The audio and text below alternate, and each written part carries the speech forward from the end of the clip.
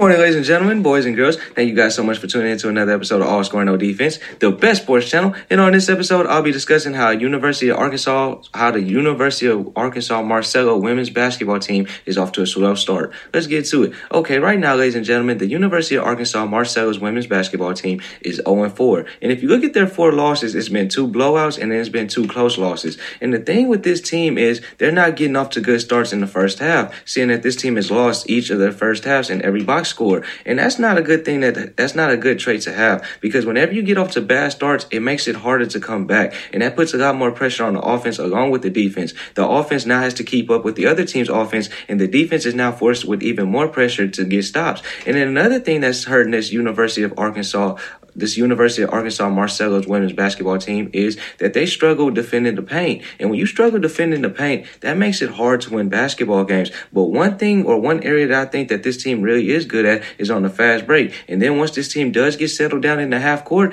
this team plays great basketball, because we've seen when this team gets going, man, are they good. And it's like, can they do that on a consistent basis? And another thing is, this team has to get out to better first half starts, because if this team can get out to a better first half start, I really do believe that this team is going to start winning games, because the talent level is really there. The talent level is there. And that's all for this episode. Thank you guys so much for watching. If you're new to the channel, be sure to subscribe. I do new episodes like this Monday through Friday, and I'm out.